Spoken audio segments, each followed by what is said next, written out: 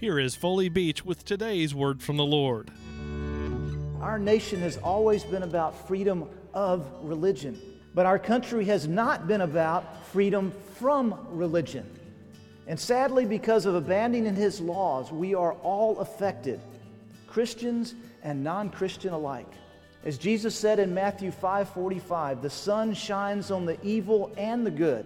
The rain falls on the righteous and the unrighteous. So what can you do? What can I do? First thing is to pray and to fast.